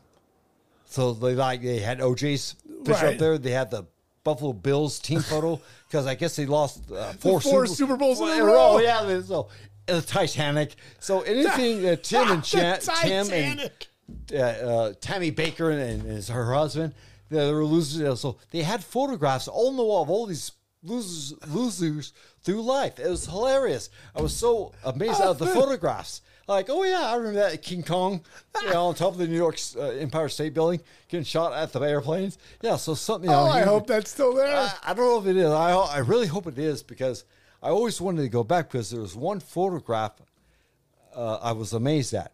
It was shot back in the 1800s. A guy hanging from a tree. Okay, he's being hung. Okay, but all these people, about 25, 30 people, stood there to get their picture taken with this guy hanging from a tree. I've seen that photo. I know what you're referring to. Yeah. Do you know who it is? I always wanted to find out who this person was. But these people wanted to pose for a photo. You recognize what I'm talking about? I know that photo. I remember that photo being historical for that purpose. Like, okay, I figured it had to be somebody and somebody people famous were having their picture taken with this guy hanging from a tree. Who the heck is this guy? He had to be. Yeah. He had to be a. It's like 1880 or 1890. Yeah, I know it wasn't Billy the Kid, but it's something along that line. Line of that era. So I've always wanted to go back there and ask the manager, "Hey, look, can we look behind this photograph?" We can look that up. I bet someone. I bet someone right now is listening to this podcast and they're going to Google it and be like, "Oh, that's so and so." Yeah, I've always been fascinated about that photograph because who was this guy? I mean, for all these people to get their picture with him hanging dead. Yeah, that was really fascinating to be about that. But yeah, the Losers Lounge. If anyone's up there ever goes there again at the Riverside Hotel, that's Don Laughlin's place. If it's still there, you'll see all the photographs in there, probably being added on as the years have gone on, of just losers of people. It's hilarious. Oh my God! You have if it's still there, you'll love it. You go in there like a museum, have a drink, and just look at all the photos. But yeah, it has all those kind of photos of what happened to people. What's the best photo you've ever taken? Well, it's gonna be a couple. I mean, I've had four Pulitzer contenders, all lost out to war photos. Right. But I 4 contenders. Gee. 4 contenders and lost to war photos. God dang. Yeah, because war is under. I called them about something. I heard a rumor. I called the Pulitzer people to try to clarify this rumor. So, and war is under breaking news. Yeah. I'm like, that just shouldn't be it because it's a different factor. It was no breaking news when what happened to Ukraine. We all knew the Russians were building up everything, ready to go. They invaded. Well, that wasn't, when they started, okay, maybe breaking news, but they all knew that was going to happen. It's been a year now. Is it still breaking news? Yeah, no, it's right. I mean, but yeah, I lost out. If someone came to you and said, Gene, can you make me a print? I want a print from my office. What's the one you would make them? Well, depending on what they ask. I mean, it's up to you. You pick me your favorite. Well, the top 4, like I told you, the contenders were. What are they? Well, there were older ones and newer ones. But, it's okay. What are they? It's probably gonna have to be the Bank of America shootout with the guy with the gun. Okay. And the Columbia streak coming over the dishes. Those would probably be the 2 favorites. Okay. That's been asked of me to make a print of that or something like that. Yeah. What's the other 2 that lost out in the Pulitzers? I got those with the one was these firemen jumping off a roof in Burbank as the house was exploding in fire. The one guy's in midair jumping off the roof, and the other guy's got the steel saw in his hand. Those people called me. They wanted that photograph. They saw it mid front page of Firehouse magazine, and I did really good with that. So that was pretty good. Watch the whole thing just blow up in a fireball. And then the other one is the medical building that caught fire and 150 oxygen bottles blew up. Whoa. It blew up. I was across the street trying to take cover behind the street because the fire guys, they left the fire engine there and everything because the whole building was starting to go in a fireball. So the whole place blew up. They left and you staging? Yeah, they didn't know I was there. They were busy trying to fight the fire, but they told everybody, get out. There's oxygen bottles. The place is starting to explode. And so I went across the street behind a tree to take cover, and then the whole place just blows up.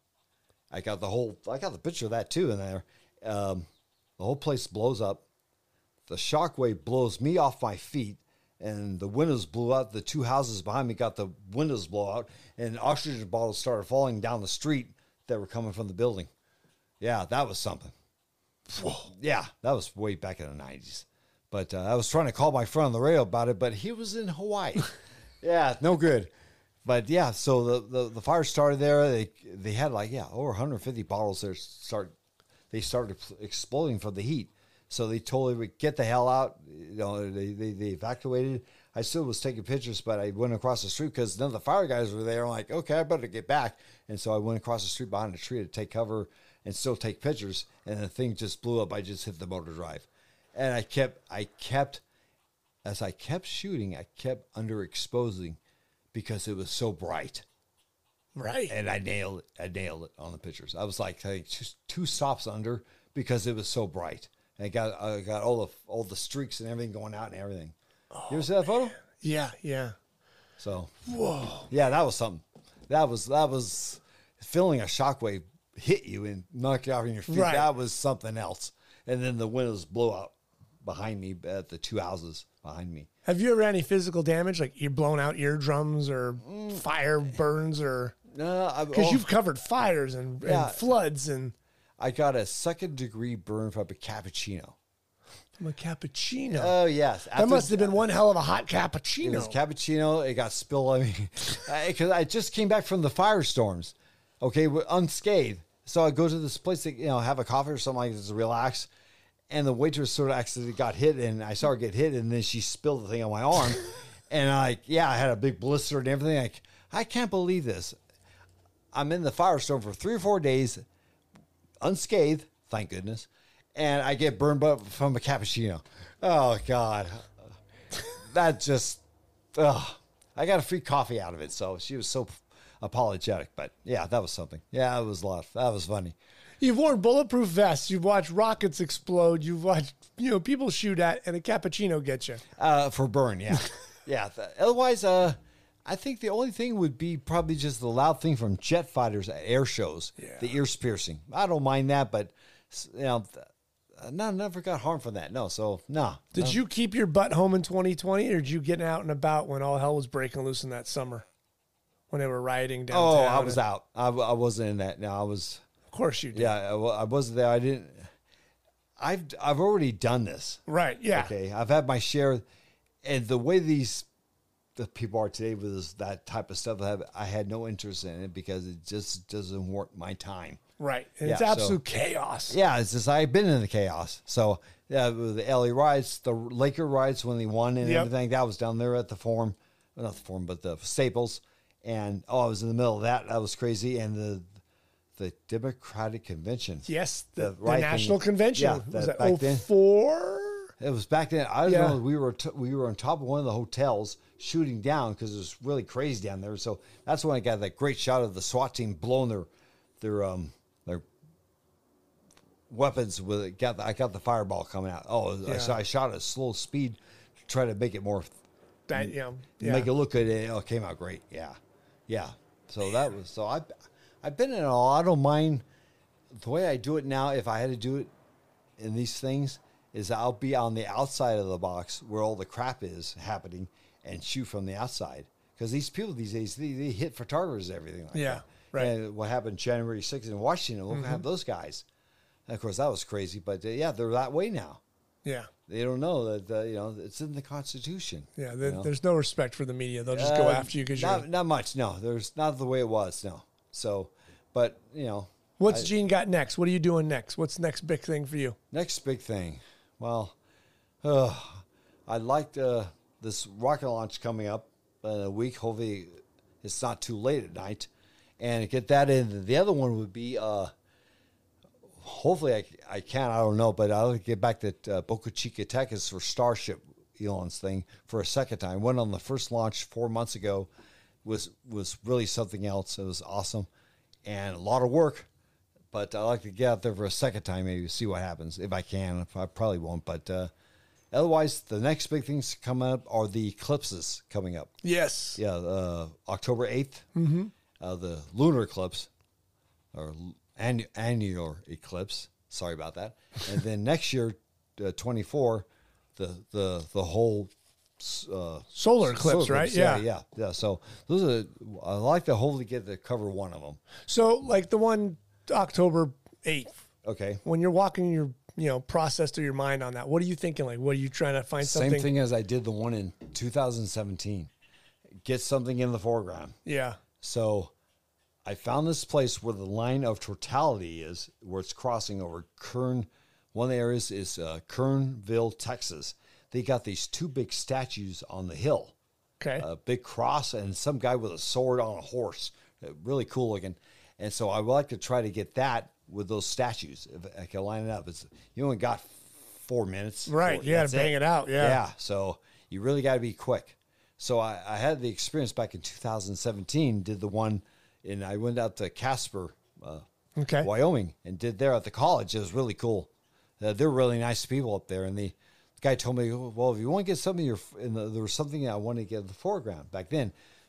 And so the administrator told me, he says, well, we got this big T-Rex 2 blocks up the street. It was made in our shop years ago. And he's out there on the statue, and that might work. So I checked it out, and it worked out really good. So so I got the T-Rex metal carving thing. He's real big, almost full size, and with the when the eclipse happened, that was something to see. That's that cool.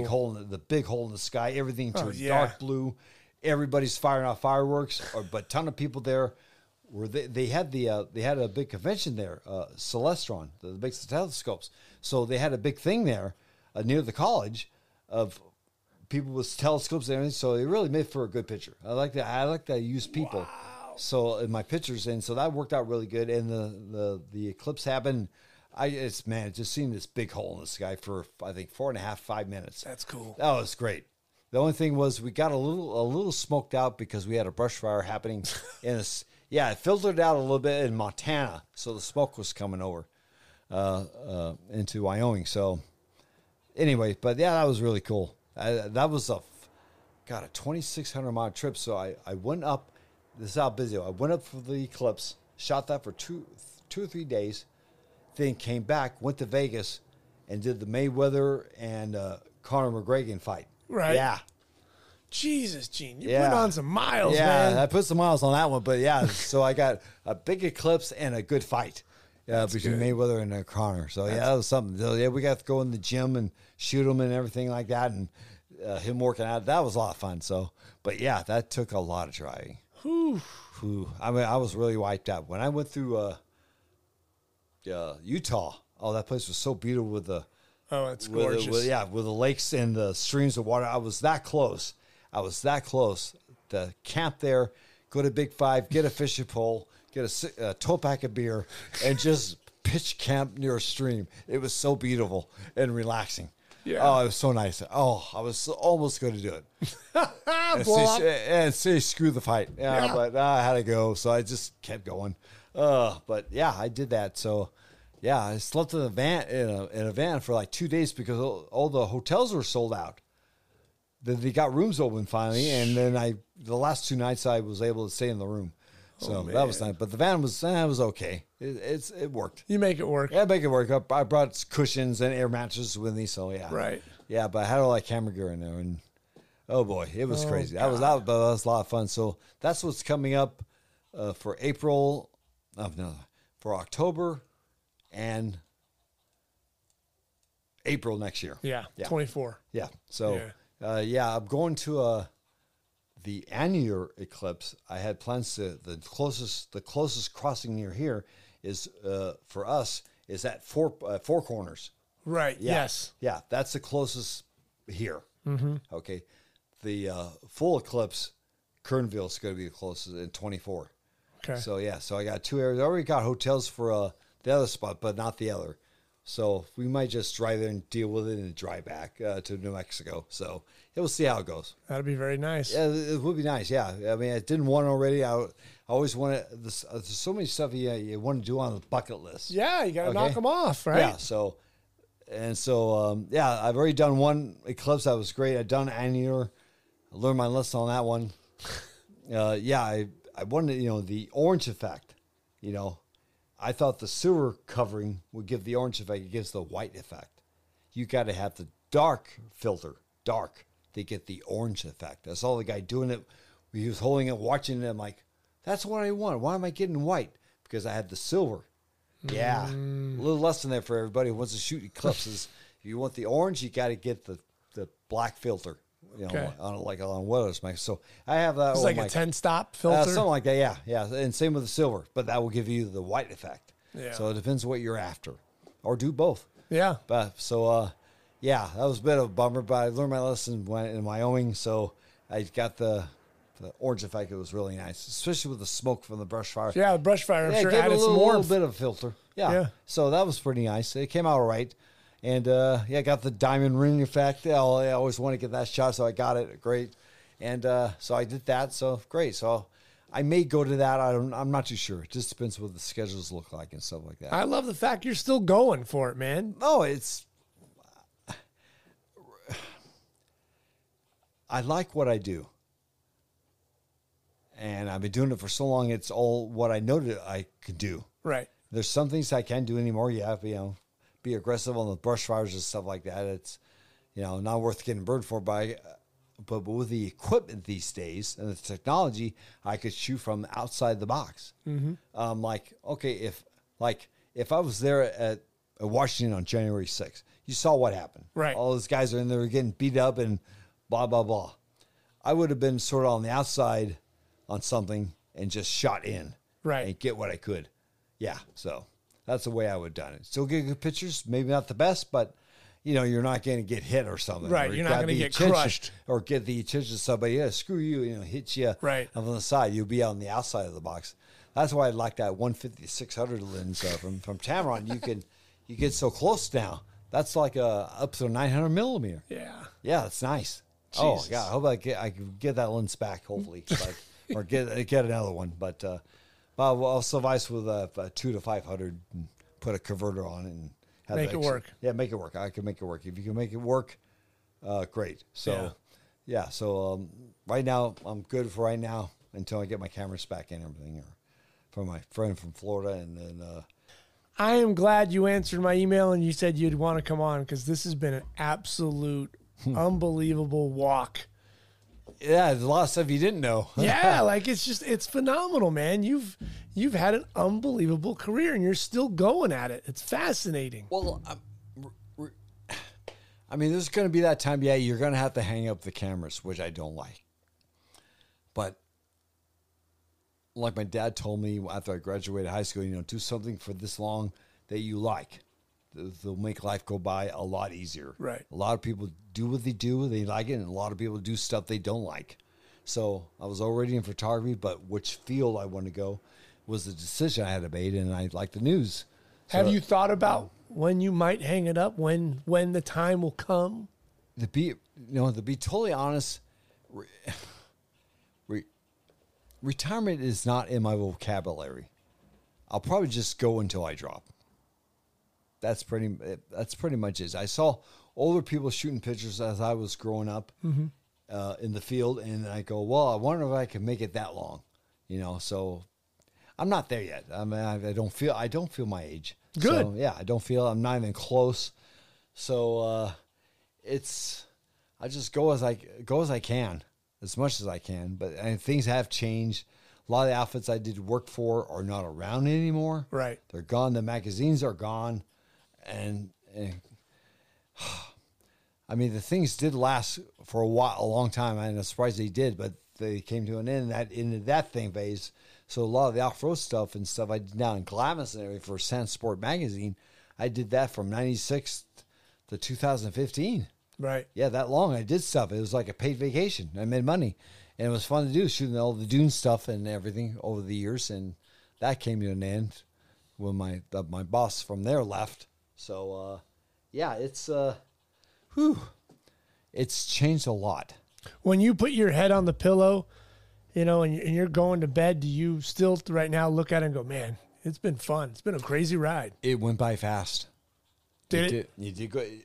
I mean, I remember doing my stuff in the early days, and now we're 2023. Like, okay, some people are going to start retiring. I go, I'm not there yet. Forget it. I want to keep going. I know it's almost been 30 years since the Hollywood. It's been 20 years since Columbia. You start adding up the years. Like, oh wow, that's been that long. Oh geez. And like I went to the Apple store yesterday for to take in some old stuff to get a credit or something. Like, right. It was old, but it went past its value. It wasn't worth nothing. So they just do the disposal for it. But then I tried some other things on my phone and told the guy what happened with my laptop. And it's changed so much from 2013, the last time I was there, 10 years ago. Oh, man, it's like, I asked him about the speeds and everything of the laptops of the M1 chip, the M2 chip, and what about this M3, and he showed the lines of the speeds, was pretty impressive, but mine was on the bottom. I said, I'm like, oh, geez, but it's fast. That's right. Yeah, it's fast enough. So. That's like you. You're still on the chart, Gene. I'm still on the chart, but on the bottom. Yeah, but it's all right. You're still on the chart, my friend. You're not off the chart. That's not yet. Yeah, probably will be in a few years. I'm expecting that. So yeah, at least you were on the chart. You look at it that way. Well, sort of, yeah. At least I got from the Apple Tech guy. Yeah, there you are, Gene. You're down there. This is what you got. I'm like, he goes, yeah, that's the last iCore 7 chip they made before they went to the M1. You're there. You're there.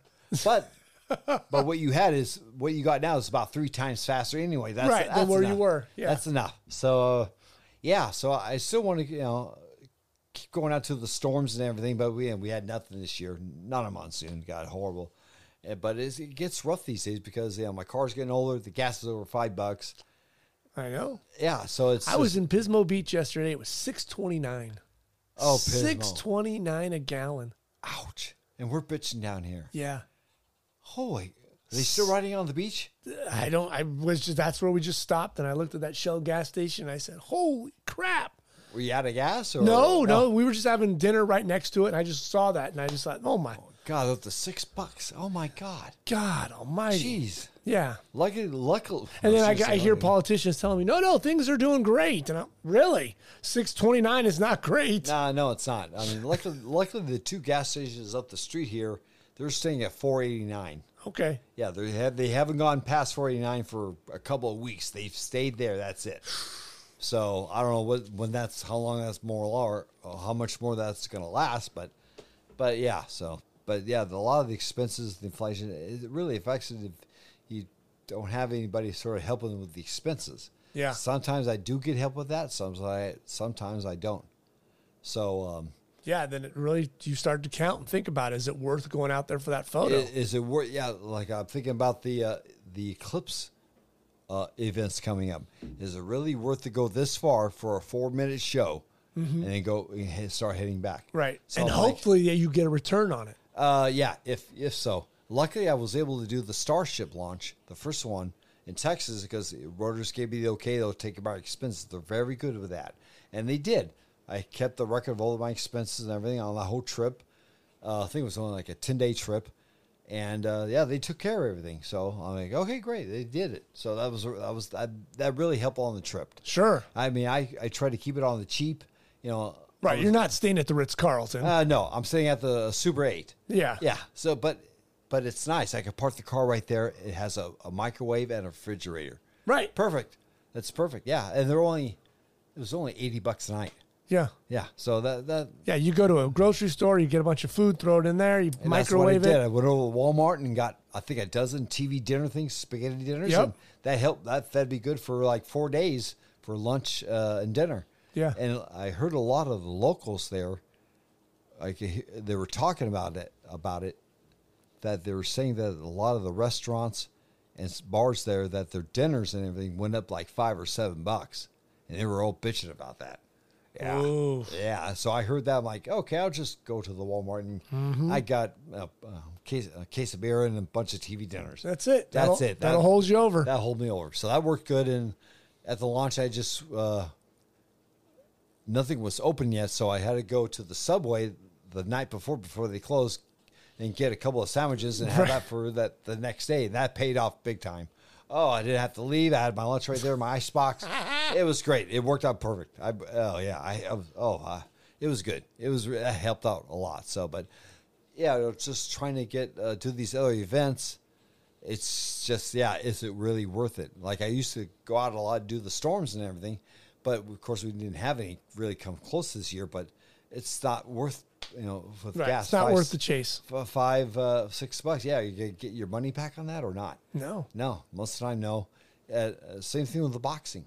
Yeah. Okay, in Vegas. Okay. What I do now is I just go up Saturday morning, leave around 9, 10 o'clock, get up there in 4 or 5 hours, park at a special place I know where at, and I just go there, get checked in at 3 o'clock, whatever, and then I go shoot the fight. I get done about 10 or 11, and just go right back to my car and just sit back home. Really? Yeah, in one night. So I get home about 2 or 3 in the morning. So it's a bit of a drag, but let's say I just have gas expense. Yeah, That's it. No hotel, no hotel. food. Yeah, no food. Just the stuff's gotten so expensive. Just for the Motel 6, they wanted like $200 for the night. Right. I'm like, come on, you're a Motel 6. No. So I said, screw it. I'll just go. See, that's where you got to get one of those Sprinter vans so you can sleep in the Sprinter van. Believe me, I'd like to hack that, but I like to get the drive out of the way. So I get home 3 in the morning. I'm tired, but I'm home. Yeah. I go crash. It's on my your bed. bed, crash. It's my bed. Yeah. So I could do that. Take one of those fire drinks. I do that with a couple hamburgers from McDonald's. 2 of those with a fire drink. That would keep me up. Just cruise and just cruise home. Right. No rush. No rush. Just plus you don't get that Sunday traffic you have to deal with on the way home on to Vegas. Oh yeah, that's and there's nobody really on the road at 2:30 in the morning coming home from Vegas at that point. No, there's still traffic, but but it's not like Sunday morning. No, it's like less than 50% traffic, so it's real easy. Just the truckers and a few other people. So, that makes it easy as just get the drive out of the way. You're home. Right. Yeah, so that's pretty much how that's going these days. So I don't know how much more fights I'm going to do because all the fighters that I've shot through the years since mid 2000, they're pretty much have done their time. They retired. COVID screwed up a lot of things, but there's the new generation. But a lot of my clients don't know these guys. Right. They just know the big names. So they're not interested. Yeah, they're not interested. There's no interest. Yeah. So Canale's still good. Charles, he's moving up really good. So that'll be a good bout when that happens at the end of September. And do that, and I don't know, that might be it. Go from there. Go from there, see what happens. Yeah. So it's been a crazy career. It went by fast. I'm not done with it yet. So I still do things. But yeah, a lot of people are still they're not around anymore, or the outfits are not around anymore. Right. That's a big challenge right there. So yeah, I can't make money on this. I can't make money on that because, well, they're not around anymore. Right. So they're all gone. Yeah. Yeah. So they closed up or whatever, retired, or all the stuff. So, and especially now with a writer strike going on and everything, I know a lot of the entertainer photographers are. Oh, they're dying. Oh, they're dying. Dying. They're dying. I'm hearing all kinds of stories about some of the ones I know, and I mean, they're going on their 5th month now. Yeah. Or next week, 5th. I got to reach out to Mitch, see how he's doing. Oh, really? At Dad, see how he's shooting. I think for ABC, and no one's working. No, there's no red carpets and stuff. Nothing. Like that. It's all gone. So, yeah, who knows how it's gonna be gone. Though I did get a tip on something. Can't really. I'll give it 50% reliability. It's probably going to get out. I sent it to a couple of news people I know to check it out, but I guess the word is, I guess if the strike goes into November, it's going to affect the Super Bowl commercials. They won't be made. Really? And that's going to cost the NFL billions of dollars. It's from a source, not bad, but want to get it. Get the record right. See if that's going to be true or not. But yeah, if it's not done by, I guess, the 1st of November, it's going to affect those commercials. Interesting. Yeah, I never heard that before. I'm like, okay, this is from an advertisement person who flies around first class every time, finest hotels. So this is a person in the know. A person in the know. And he mentioned that, and like, whoa, okay. Yeah. So I don't know it's who crazy. It was. Don't know the name, but 50-50 on the information. I sent to a couple of my news contacts, say, hey, check this out, see if you're hearing anything. I guess another friend told me, he says, yeah, that's when they start the commercials, is in November for the Super Bowl in February. Right. Yeah, that far in advance. So that will affect it. And he said at the beginning of November. Yeah. Wow. I'm like, whoa. And already we're hearing that it's going to go into next year already. Right. We're hearing that already. We'll see what happens, but yeah, those guys are. Oh, geez, it's rough. It's rough for them. I know quite a few, and they're still doing that stuff, and used to be doing that stuff, right? But I don't know what they're doing. That's all right. Yeah. Well, I'm glad we were able to take the time and sit down here in your kitchen and discuss your career, because it has been absolutely unbelievable. It's been one of a kind. Yeah, I mean, you got the information from me. From the horse's mouth. The horse's mouth, what the story was and what wasn't. So there was. Yeah, you can ask me anytime. So, yeah. So, thank you. This has been awesome. Oh, this is fun. How you do this here now with just the 2 mics and a board thing. That's it. It's all Compared we do. 20 years ago when it was all a bunch of stuff. No radio station here. It looked like a radio. It looked like a radio station in his room. I'm like, man, what did you pay for this? Oh my, this is like 10% of it. Oh, this is nice and easy. Thank you, Gene. I really do appreciate it. No problem. It's been a fun ride, and I hope I can keep going at it as long as the good Lord lets me do it. Absolutely, Gene. Yeah, that's the way to do it. I just can't sit still. Good. I can't. So I got to go. So that's why I like to go to these places while I can, and because there comes a time you can't do that anymore. And right. Sort of sucks, but oh well, that happens. You're the best. Yeah, I'm great. I'm glad I helped to help you out. And well, if we needed to redo this, no, hell, you're the man. Let me know. Okay. So, but yeah.